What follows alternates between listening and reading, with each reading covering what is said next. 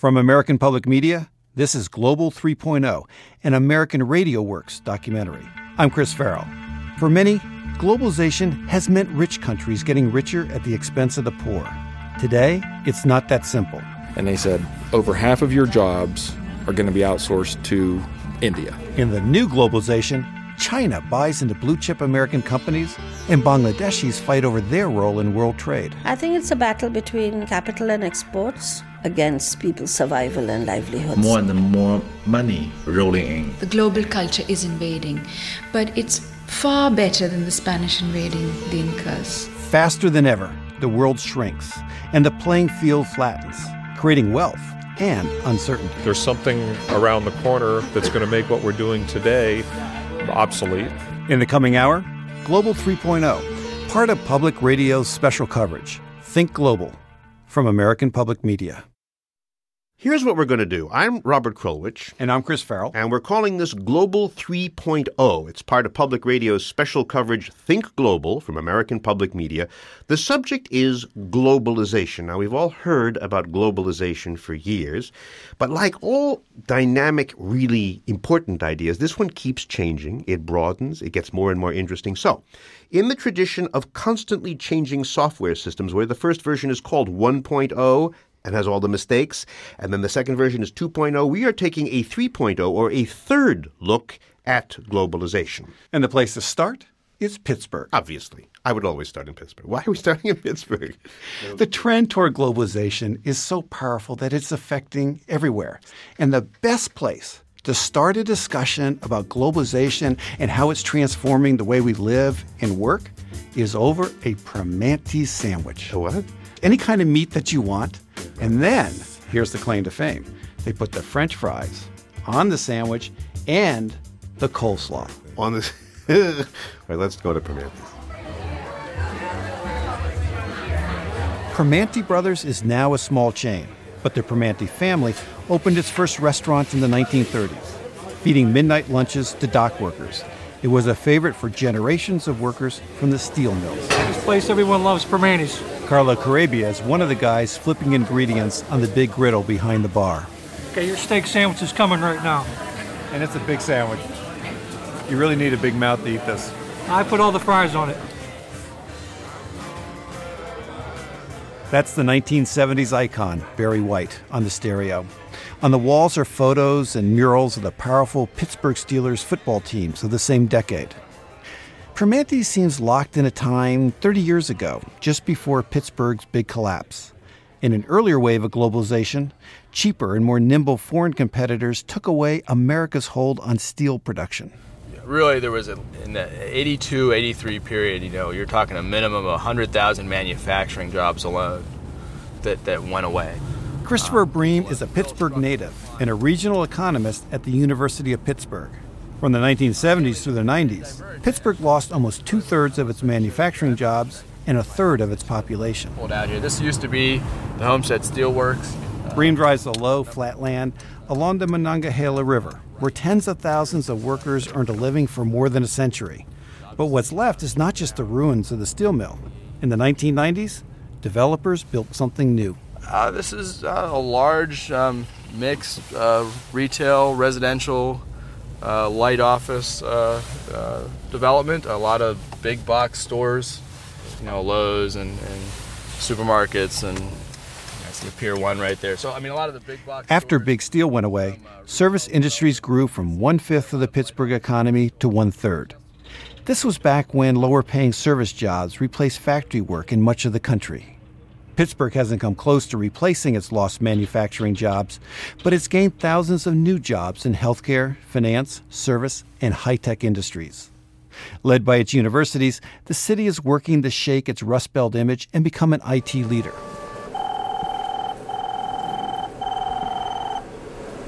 Hello. Yes, this is Middle Sun Hall. I'll check. Walk into the computer science building at Carnegie Mellon University, and you're greeted by Valerie, the robotic receptionist. May I transfer you? Her cartoonish face is on a swiveling computer screen. Blonde hair, headset, and a somewhat jaded expression. She can actually help you, though you have to type in your questions. Professor Reed Simmons helped create Valerie. She sits out in front of Newell Simon Hall every day from 9 to 5, answers people questions about where various things are, and she is a collaboration with the School of Drama. So we've given her a character and a backstory and a life, and if you ask about her, she can tell you all the things that are going on in her life. How was your mother? Like most robots, I have a motherboard. And like most robots, mine won't stop calling me. She says she's just checking up, but it drives me crazy. I'm 35.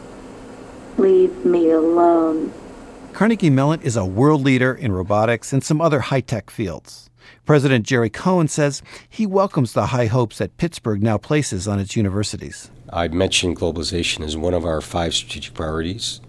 The development of our region is another one of those 5 strategic priorities, where we, as a university, committed ourselves to doing what we can to help Western Pennsylvania to grow. Cohen says Carnegie Mellon is collaborating with the University of Pittsburgh on business incubation, and it's working hard to turn science into local jobs. There are about 150 startup companies based on Carnegie Mellon technology, and most of those, about 3/4 of those, are in Pittsburgh. And thousands of people are being employed by those companies. But we want to add to that and get even more going. These days, Cohen says, to stay on the leading edge of science, a school like Carnegie Mellon has to plug itself into leading high-tech corporations, not only in the U.S., but across the world. The competition is stiff. Hundreds of universities, at home and increasingly abroad, are trying to do the same thing. And like Pittsburgh, every city is scrambling to create high-tech jobs, though even those jobs aren't rock solid. What can I get for you? I'll have the mushroom Swiss. Okay. We have a more understated sandwich with Rich Nemeth on the suburban outskirts of Pittsburgh. Nemeth turns 40 this year. His family has ridden the waves of the fast-changing economy for several decades, starting with his grandfather. He spent the majority of his working life at U.S. Steel. He was getting close to retirement, but because of the way the industry was going, he had to take an early retirement. Rich's father worked as a retail manager, then a Volkswagen worker until that factory closed, then a heating and air conditioning technician. Rich Nemeth himself started in retail, but in the 90s, like a lot of people, Rich thought he saw the future and got himself retrained in computers. He landed an information technology job with the big ketchup maker. I worked for H.J. Heinz Company for almost 5 years. I was in their IT department doing data warehouse developing. I wanted a permanent home, and I thought, at Heinz I was going to be there for 30 plus years, be able to retire and go on. But last year, Heinz decided to outsource its IT department to a contractor. So Nemeth still worked at Heinz, but as an employee of the outside company. A few weeks later, they brought us all into a room, and they said, over half of your jobs are going to be outsourced to overseas India within the next so many months. Nemeth's job was one of those headed for India. The outsourcing company said he could still have a job, but probably not in Pittsburgh. The company then switched gears and delayed its offshoring plan. But Nemeth learned firsthand that the old days of lifelong job security are gone. I mean, the months that led up to the outsourcing and dealing with this and the wondering if and all that, it was just unbearable, physically, mentally, at home. I actually, went to the doctor and said, I need something or else I'm going to lose it here, so. Nemeth survived his crisis. He looked for a new IT job and eventually found one. He still thinks computers are a good career choice. Pittsburgh has added a few thousand information jobs in the past decade. When it comes to outsourcing of IT work, several Pittsburgh companies have decided that if you can't stop the inevitable, you might as well get a piece of it. We went to see Sunil Wadhwani, the founder and CEO of iGate Corporation. His company has workers overseas who do computer projects for U.S.-based companies. We are an outsourcing firm. We have about 5,000 employees worldwide. Of that number, roughly half are based in India. Wadhwani is a slight, balding man with an easy smile. He founded iGate in the late 1980s, before people had any idea how big outsourcing was going to become. The company took off, in the 90s. Now, Wadhwani sits at one of those big oval conference tables with microphones and a video conferencing screen on the wall. Besides its Indian workers, iGate now employs 1,500 people across the U.S., including 300 well-paid workers at the Pittsburgh headquarters. Over the last 10 years, we've paid over $1 billion, with a B, $1 billion in wages to U.S.-based workers. We've paid over $100 million in taxes, in the U.S. The company and our employees, we've donated over $1 million to charity. So if you look at which country, even though, we operate in so many countries, which country has gotten the most benefit of what we do, definitely it's the U.S. Beyond that, Wadhwani argues outsourcing has broader, long-term benefits that Americans should welcome. Countries that have been impoverished for decades now are getting good jobs, white-collar jobs, the standard of living is going up, the level of education is going up, the level of illiteracy is coming down. These are all good things. It makes the whole world more stable, more peaceful, and so on. Wadhwani is one of the thousands of engineers and computer scientists who came from India to the United States to make good in business. He studied at Carnegie Mellon in the 1970s and never left. Now, Pittsburgh's leaders are worried they're not attracting enough people like him. At one time, people in Pittsburgh might have feared that immigrants would take their jobs. Now, the city is reaching out, trying to pull in the foreign talent that tends to concentrate on the coast.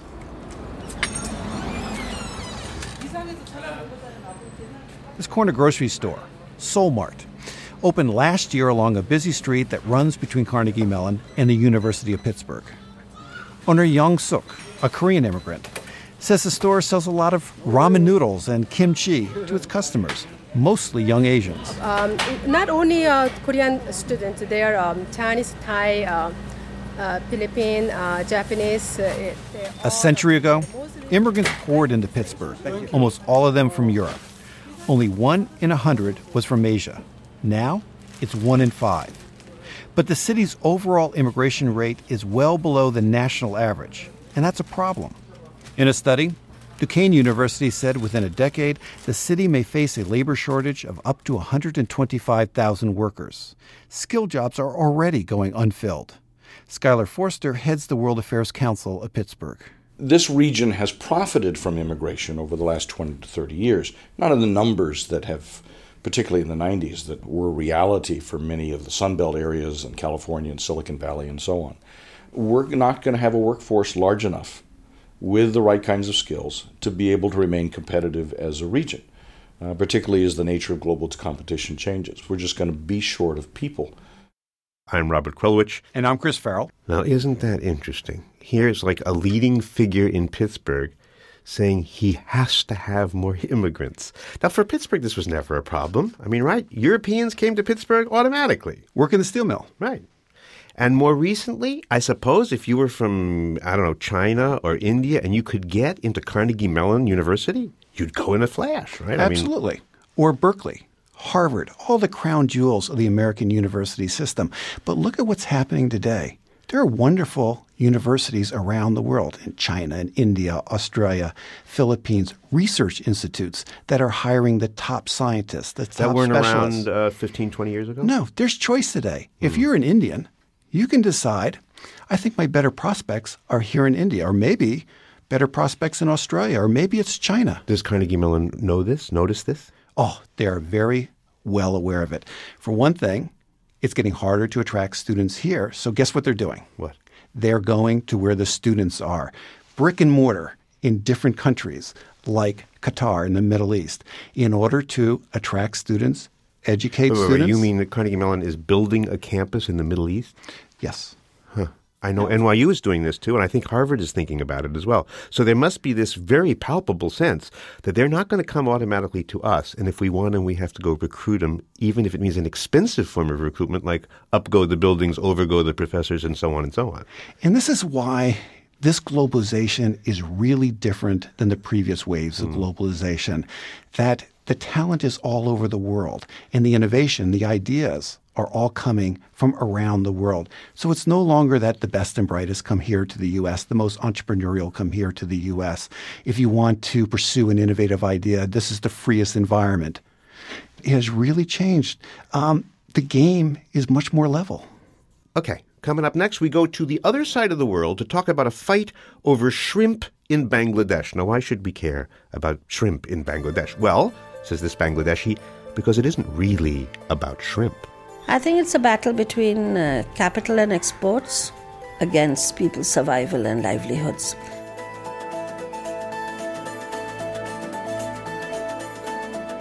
This is Global 3.0, an American Radio Works documentary. It's part of Public Radio's special coverage, Think Global, from American Public Media. This is Global 3.0, an American Radio Works documentary. It's part of Public Radio's special coverage, Think Global, from American Public Media. I'm Robert Krulwich. And I'm Chris Farrell. And we were talking before about the Nemeth family from Pittsburgh, who were looking for some kind of job protection. Grandpa had protection at U.S. Steel. His son kept getting canned and canned and canned again. So the grandson thought, all right, I'll learn computers. I'll try to ride computers to be safe. And that turned out to be an iffy proposition. So here was a family reacting to Japanese and Korean steel flooding America, and American steel had a problem. Now, if we go across the ocean to Asia, we got the same thing going on over there, don't we? Absolutely. Bangladesh. Okay, Bangladesh. One of the world's poorest nations. 144 million people living on an acreage about equal to the state of Iowa. Right. And there's not a whole lot of industry in Bangladesh, but one of the strongest parts of their economy was the garment industry. Mm-hmm. It's a low-wage, low-skill business.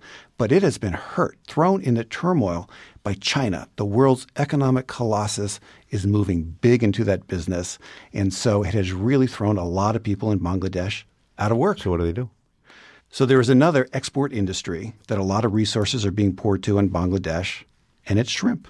It's shrimp? It's shrimp. Well, shrimp for export. When you go to the grocery store and you go to the frozen food part of the counter and you pull out those frozen shrimp, there's a good chance they came from Bangladesh. Now here is where the comparison gets interesting. When the Nemeths in Pittsburgh had to deal with Japanese steel, they had schools, they had social insurance, they had, the rule of law, for one thing, so you couldn't just be thrown out of your house or out of your job with, impunity. But when you go to a very poor part of the world, like Bangladesh, and families get hit by international change there, then you get a very different situation. Here's Lucy Ash of the BBC taking a look. My guide here today on this chilly morning is Morshed Ali Khan of the Daily Star newspaper. And we've come along because we're trying to find some fry collectors. They're the people that have stretched their nets all the way along this riverbank. And they're hoping to catch some fry or baby prawns. We're at the gateway to the Sundarbans, the world's largest coastal mangrove belt. And they stretch all the way down here south to the Bay of Bengal. We've stopped here now to talk to an old woman who's hunched over a small bowl. She's up to her knees in mud.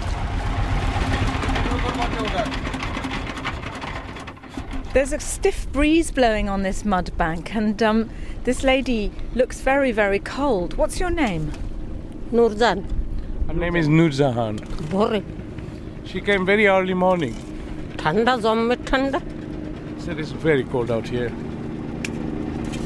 She collects this bowl full of water. She's got these very wrinkled hands holding this aluminium pot. And she sort of sifts through it with a mother-of-pearl shell, doesn't she? She's shivering.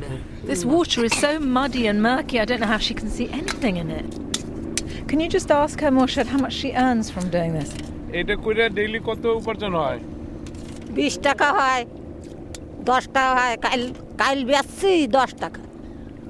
She says yesterday she sold for 10 taka. That's all she got yesterday? And today she doesn't know yet. Okay, well, I think I better let her get back to work. Thank you very much for talking to us. Apart from some city-states like Hong Kong, Bangladesh is the world's most crowded nation, and nearly half of the population is landless, with nowhere to live and no fields to farm. This is the sort of place where the fry we met earlier ends up, in one of the big, salty, rectangular-shaped ponds. This shrimp farm in the middle of the coastal belt near the town of Noak Ali is owned by a Mr. Al Farid, whose name is emblazoned on a sign at the entrance. As we're driving away, about half a mile down the road, I'm accosted by a group of people who say they used to live on the land now occupied by the farm.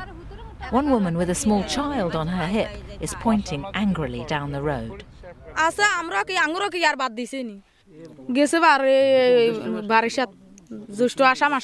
She says they did not spare me, and she says that Mr. Farid evicted her. In one night during the rainy season last year, they broke down her house. She now lives in that house over there, sharing with somebody else. She says, where shall I get the land? They took away the land that I was cultivating over there. What about working on the shrimp farm? Is that an option? She says she will not accept any job. She says there must be a respect between two people to work and to get employment. So that respect is absent. And how does she know that it was Mr. Farid that was responsible for evicting her from the land? She says it was because they were going to set up the shrimp farm. That's why they were evicted. Those Muslims, they told her that we are going to start a business here, you get out of here, or you are going to lose your life.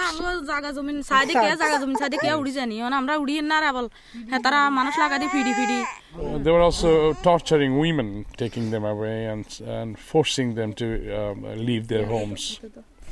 Do you want to leave this area now? She says if I had a place to go to, I would not be suffering here. Human rights campaigners have accused big shrimp cultivators of hiring criminal gangs to intimidate traditional farmers and force them off their land. Groups like Nijera Kori claim that 150 people have been killed, thousands injured, and many women raped in clashes linked to prawn production.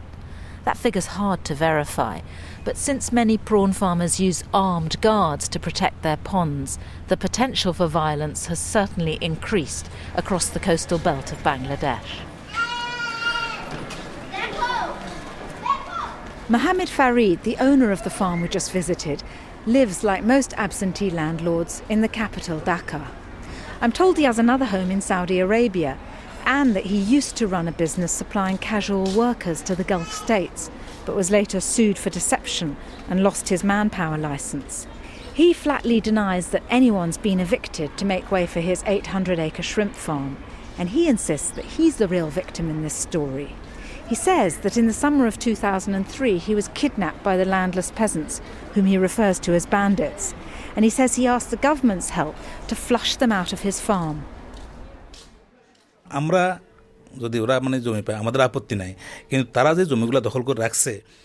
says that they simply do not want me there, and they want to make their home there.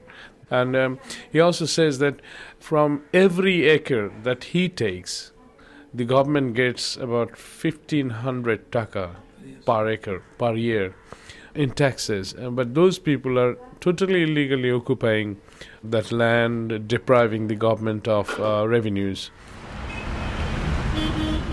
At the Seafood Exporters Fair here in Dhaka 3 months ago, the Prime Minister Khaleda Zia urged the prawn industry to pay more attention to human rights and the environment. I'm going to see the Prime Minister's chief advisor, Kamal Siddiqui. Wherever the damages are being done, wherever people are, taking law into their own hands, we are taking action against them. But you see, problem is there is a demand for shrimp and prawn in the international market. And the private sector is only motivated by profit. Nothing else but profit. You talked about the profit motive. What I've noticed travelling around the country is that because prawns are so much more lucrative than the other crops, a lot of land is being forcibly turned to shrimp against the wishes of the people that farm that land. And what will happen to those people? Well, your point is very well taken. All I'm saying is that I am not at all justifying these things. These are horrible things. It should not happen. But it has come down tremendously because of government intervention. That's what I know to be true. No wonder he's sensitive. Almost all the shrimp produced here is for export. Most Bangladeshis can't afford to eat them, although street stalls sometimes sell the discarded heads, deep-fried and coated in batter. Some pressure groups might like to ban the trade, but commercial prawn farming is clearly here to stay, especially now under new trade rules when the country's other big export earner is threatened by cheaper Chinese garments, and many fear up to a third of textile factories here might have to close. So is it realistic to expect one of the poorest nations to take a long-term view? Could it be persuaded to share the profits of the pink gold more fairly? Lucy Ash of the BBC. So in Bangladesh, oh, by the way, I'm Robert Krulwich. And I'm Chris Farrell. Yeah, right. So in Bangladesh and in Pittsburgh, in these times of change, you really get the same question. You have some winners, you have some losers, and the issue is, can we make it fair in the end? We don't want the winners to win too big. We don't want the losers to get too grim. And for Bangladesh, clearly, the question is, what about rule of law? You want to have some kind of protection so you don't have either pirates taking over the property or, as I frankly suspect is the case, goons chasing people out of their homes. Absolutely. There's corruption. There's just total disregard of private property rights. But we shouldn't lose sight that all the economic evidence we have is that there are more winners than losers with globalization. A case in point, India. So let's go to the BBC's Nigel Cassidy. I'm standing on the rooftop of a computer company and I'm looking out over a hillside. It's full of trees and film studios and large swish white painted houses in their own grounds. It may look like the Hollywood Hills, but we're actually 8,000 miles from North America. Welcome to the Jubilee Hills, the smart end of the bustling city of Hyderabad in the South Indian state of Andhra Pradesh. Now, we all know about India's call centres in places like this, but things are moving on fast. I'm meeting some of a new wave of Indian computer and business types who are coming back to their homeland after years in the US or overseas. People like Naren Iyer here, Managing Director of Globarina, a computer learning company. They not only put American university courses online so students can study them all over the world, they now devise and write the actual coursework to order. So what lesson did he learn for himself in the US? I think we have this social leftist kind of a hang-up, and we pretend that money is not important, but money is the most important thing. It can buy most things in life. Most things, not everything. The second thing Americans are good at is they are absolutely ruthless in terms of taking hard decisions in business. You and I may be working together, and you may be my boss, and we may be partying and golfing yesterday. Today you would think nothing of coming to the office and say, Naren, bad luck, you're not required anymore in the organization. Let's continue to play golf, but we can't work together. I mean, Americans can look you in the eye and say that. And Indians? Indians would never say that. Indians would give up the business for friendship. Now, of course, there are another billion people in this country who are not enjoying this kind of new success and new wealth. Do you think it will trickle through to very many in the foreseeable future? Yes, absolutely. It's already doing that. For example, we were selling off our TV and refrigerator. So we put up a notice outside our apartment saying that refrigerator and TV for sale. My mate came and said that I would like to buy that, and that's something you can't imagine in India a few years back. So the middle class wealth is increasing, consumerism is increasing, and for every company which sets up office, there are 1,000 jobs of service industry is created, People catering to the employees who are eating and their lunch, people who are providing Xerox copies for office stationery, a whole lot of work gets created. Well, this is the sound of a new computer chip that can turn your mobile phone into an all-singing, all-dancing machine. Hyderabad has a big hand in the design of the next generation of mobile phones, though I'm struggling to keep up when Padma Wati tells me what it actually does. And the phone, the chip will be running, and on the chip, the encoded signal is decoded, and uncompressed PCM samples are given back to the speakers. What we are demonstrating right now is how far we are ahead of the other countries. This is the quality which you are going to hear from the new cell phones. Oh, there's yours going off now. I've come to another go-ahead company founded by a returning Indian entrepreneur. In fact, it's been so successful, he sold it for millions of rupees to ATI Technologies of Canada. What I find extraordinary about this company isn't so much its continuing success or its rapid rate of growth. It's the fact that its founder, Dasarada Gude, came from a desperately poor farming family and had never set eyes on a computer until he was 19 years old. Yeah, I grew up in a small village called Machuram. I was the first engineering graduate from my village. My parents are farming. My mother has no education. And to go to school, we have to walk 5 miles every day up and 5 miles back. We have to study in front of candlelights or something like that. And for those who are still living in places like your former home, do you think they celebrate the success of people like yourself, or do they resent it a bit? They're very happy with my success. And somehow I want to go back and help them also. I've now come to the village of Dundigal, just 3/4 of an hour's drive from Hyderabad. As pleasure flyers buzz overhead, whole families can be found in the open air making bricks in these kilns. The pay is the equivalent of around 55 pence or $1 a day, below the minimum wage. Project Officer Vijay Kumar tells me about their daily routine. In the early morning he wakes up, he is very busy in mixing this mud for the bricks. In that process, wife and children bring water to mix this mud. From afternoon they start making bricks. Children makes it round shape. Then he gives that mud to the moulder. Then he molds the bricks. I meet Punima, a mother, an exceptionally lively woman, her eyes bright, but her face etched with lines from years spent working in the open.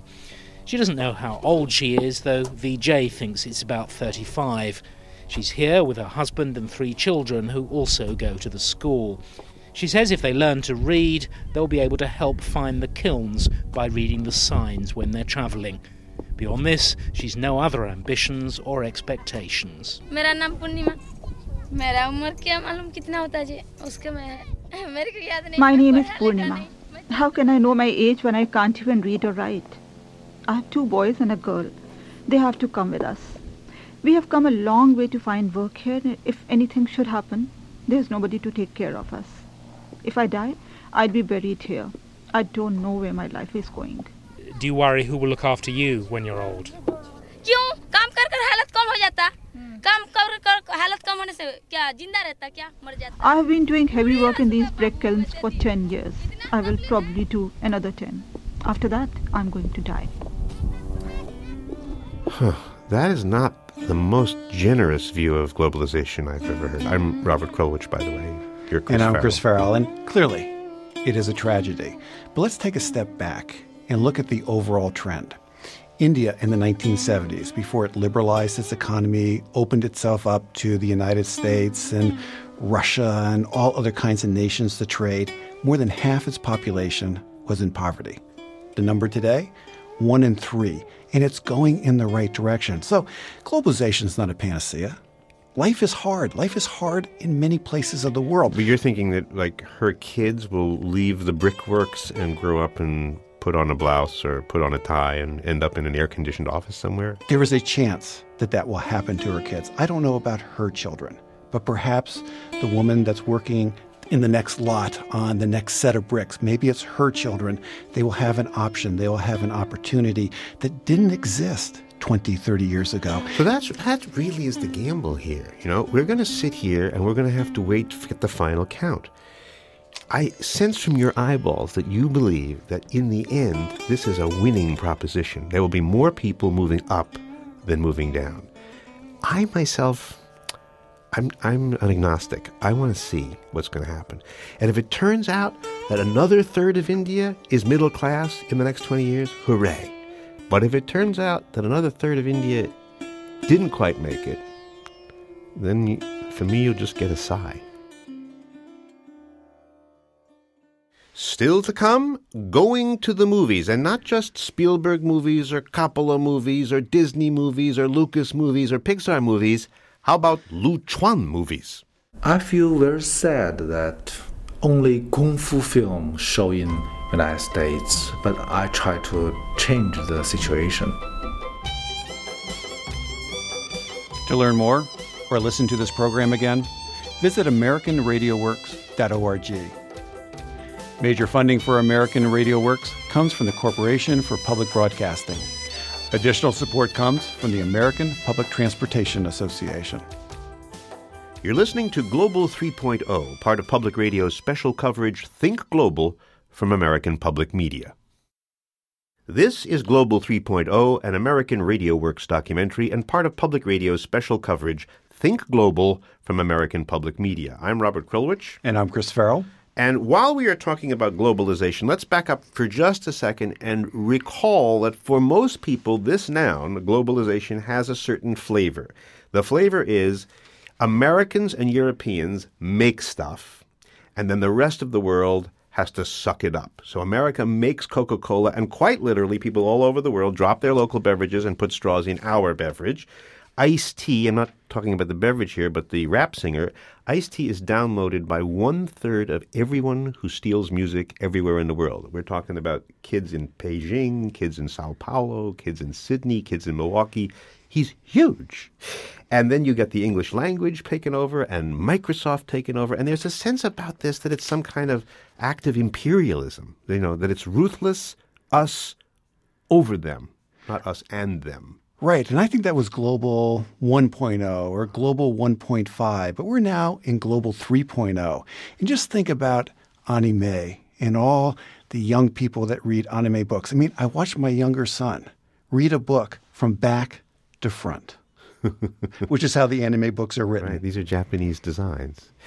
But on the other hand, as you will report when you go to China in just a second, if you not only notice that this exchange of ideas and goods is moving now east to west and west to east, north to south and south to north, traveling alongside the goods is the anxiety.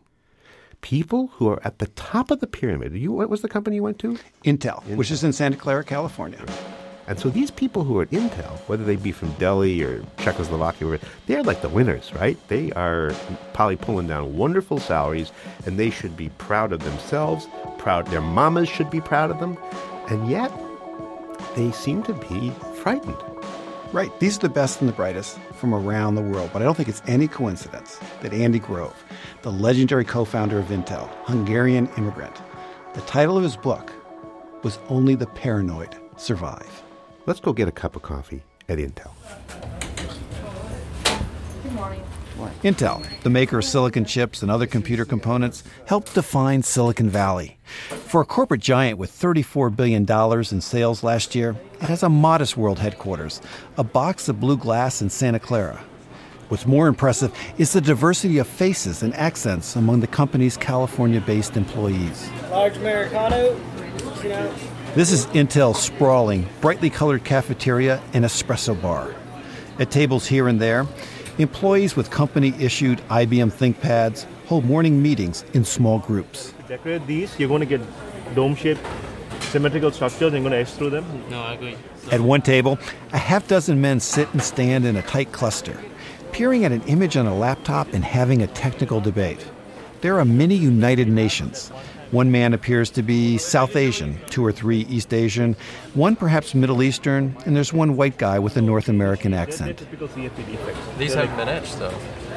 I know, but what? We don't even notice that sort of thing because it's just the way it is. It's just the way it's been for so many years.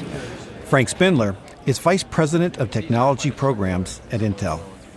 He says the company that was co-founded by an immigrant in the 1970s never stopped finding talent from across the globe. A small company might be able to draw from resources in one location, but Intel has over 80,000 people, and we want to get the best 80,000 people that we can anywhere in the world. U.S.-based companies and the American economy increasingly rely on foreign talent. Hans Mulder came to California from the Netherlands in the mid-1980s to study electrical engineering. He now leads some of Intel's cutting-edge technology research. When I went to Stanford, roughly 50% of the graduate students in the engineering PhD programs and computer science PhD programs were foreign-born. Now it's 70%. Right, so it only has intensified. Even so, a lot of American economists and business leaders worry the U.S. is losing its edge in science. While other nations increase spending and train more and more engineers and scientists, the United States is cutting government support for research and science education. The people sipping espressos and leaning over their ThinkPad laptops at Intel are at the leading edge of the world economy. Still, they have one thing in common with those rice farmers in Bangladesh who fear getting pushed off the land to make way for a shrimp farm. Yes, absolutely, we're paranoid. That has not changed. I don't think that will change at Intel. Frank Spindler says insecurity is a real feature of the globalized world for almost everybody. Because we're always assuming that there's something around the corner that's going to make what we're doing today obsolete. And so we want to be the ones that find that technology around the corner. We want to be the ones that build it. Spindler says the kind of person who gets a job at Intel embraces insecurity and thrives on the need to stay one step ahead of the competition. And does that aspect of the culture translate when you set up overseas, say in China or India? It's absolutely not an American-only type of a trait. Today, almost half of our employees are outside of the United States, and we have large facilities, over 1,000 people in places like Israel, Russia, India, China.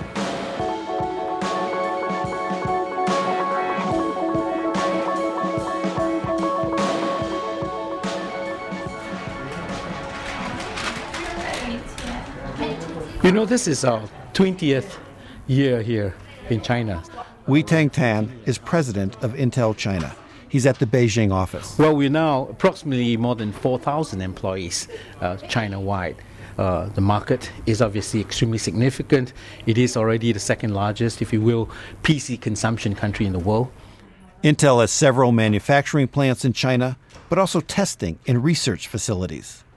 That reflects an important trend, and perhaps for Americans, an unsettling one. China isn't just a center of cheap labor anymore. Chinese economist He Jun. Chinese manufacturers are making not only toys and clothing, but also cell phones, computers, semiconductors, more high-end, high-value products. China won't forever be a manufacturer of shoes and socks, jeans and T-shirts. Right now, you can go to Sears and buy a washer and dryer made by a Chinese company, Haier. Russians are buying Chinese-made SUVs, and the Chinese car maker, Brilliance, is sending its first sedan to Europe this year. Soon, you might be buying a computer made and designed in China. At a huge 3-story electronics market in downtown Beijing, crowds of shoppers look over computers made in the U.S. and Japan, and those made by Chinese companies like Lenovo in Fangzhou. We don't have a computer at home. That's why I'm here today to buy one for my child. I'm thinking of buying a Lenovo. For me, Chinese and foreign technology don't have big differences. Chinese brands are cheaper and easier to get service. Like Lenovo, they have very good service. Robert, here's a sign of the new world. China's biggest computer maker is Lenovo, and it recently bought IBM's PC division, those ThinkPads. Oh, really? Those are now owned by Chinese? They are now owned by the Chinese, $1.75 billion. So, an American icon owned by a Chinese company, which, by the way, is partially owned by the Chinese government. All right, so you're interested in strange New World bedfellows? I'll give you a bed and a fellow and a lady. Listen to this. In China, when it's time to go to the movies, new thing, you go to Korean movies because they're hot, they're sexy, the guys are beautiful, the girls are beautiful. It's very, very tasty if you're a kid. But they now let you go to a movie theater where instead of just the normal chair, they have like a couch which you can unfold. It's like a makeout couch. Is this a good idea? I mean, if you live in a small house with parents around all the time, don't you think this idea will travel? That's coming to a movie theater near you. Let's go to the movies in China. Hollywood films are popular in China. A cinema not far from Tiananmen Square, yes, it has those seats you can fold out into sofas. It's screening the latest Nicolas Cage movie, National Treasure, overdubbed in Mandarin.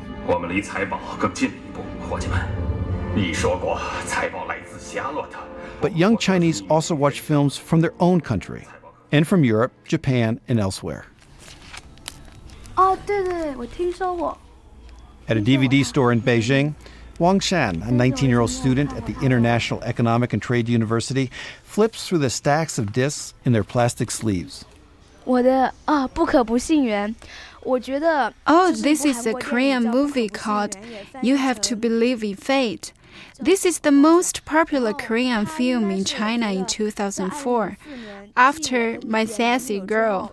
It's popular among young people in China because of its romantic and beautiful scenes.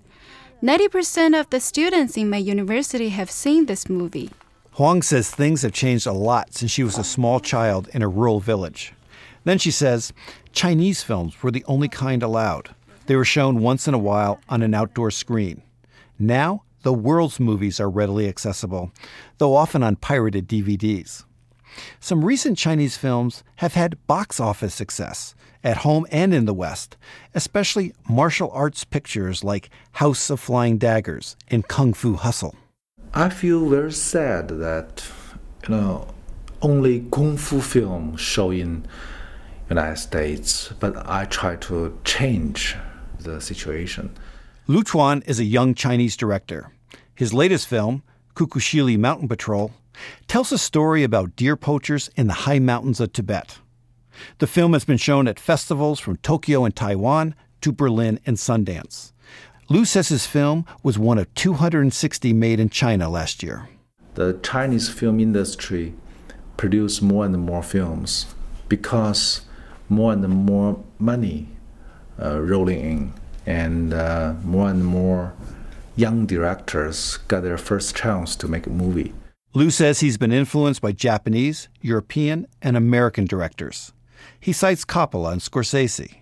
He sees himself as a Chinese artist, drawing lessons from the best filmmakers wherever they are. For maybe 50 years, China didn't open their door to start it, to learn, to bring the good things from outside. It's bad. It's not good. But now the door is open, and you are never shut. I think first we should learn from Japanese movie, especially we should learn from American movie. We should learn everything. Then, second, I think we should make Chinese movie. So here's a Chinese filmmaker who knows not only about American movies, but Japanese movies, and probably Indian movies, European movies, movies at those little obscure film festivals. There is now the opportunity for people who want to know, who are curious, to find out about pretty much everything. And that's a big difference. If we were looking for one really fundamental change about globalization, is there now highways for people to whisper to each other, to pursue ideas, to seek information, and that, while there are dictatorships that will try to cut you off at the pass, and there are, things about human beings that are mean and will never go away, here's something new. A chance to whisper to the whole world. That's, to me, a very big change. It's not only a very big change, it makes the whole issue of globalization and all the turmoil and paranoia and insecurity worth it. But there's also something else. If we take a step back, the great tragedy of the global economy has been the enormous gap between a handful of rich nations and a lot of poor nations. Now, we don't have the solution, but what's going on right now is by increased trade, communication, the whispers going on in area after area. There is a hope that other nations are going to enjoy the bounty, the standard of living that's been enjoyed by only a handful of Western industrial nations plus Japan. And that's the real difference. India, China, they point to a future. And really, no matter who you are, no matter where you live, no matter what if you could just have a computer, you've got a channel to everything. That feels sort of like Tinkerbell or something wonderful. Yeah, you're part of a global community.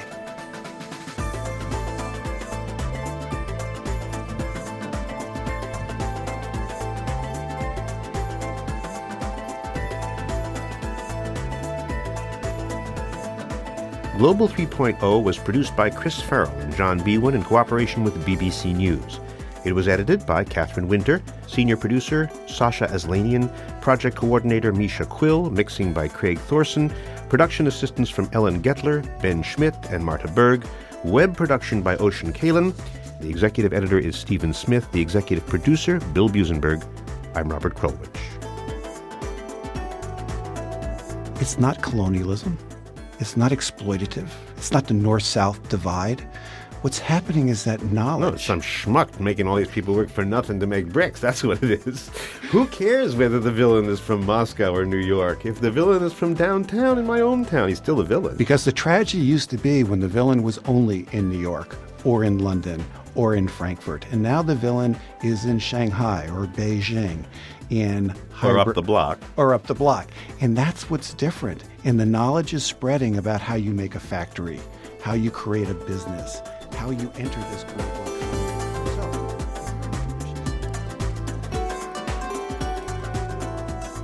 To download this program, order a CD, or listen to other American Radio Works documentaries, go to our website, americanradioworks.org. Funding for American Radio Works comes from the Corporation for Public Broadcasting. Additional support for Global 3.0 comes from the American Public Transportation Association, which supports investment in public transportation, helping people get home quicker. Public transportation keeps America moving ahead. More at publictransportation.org. You've been listening to Global 3.0, part of Public Radio's special coverage Think Global. Major support for Think Global comes from the Ford Foundation, the Surdna Foundation, and the Rockefeller Brothers Fund. American Public Media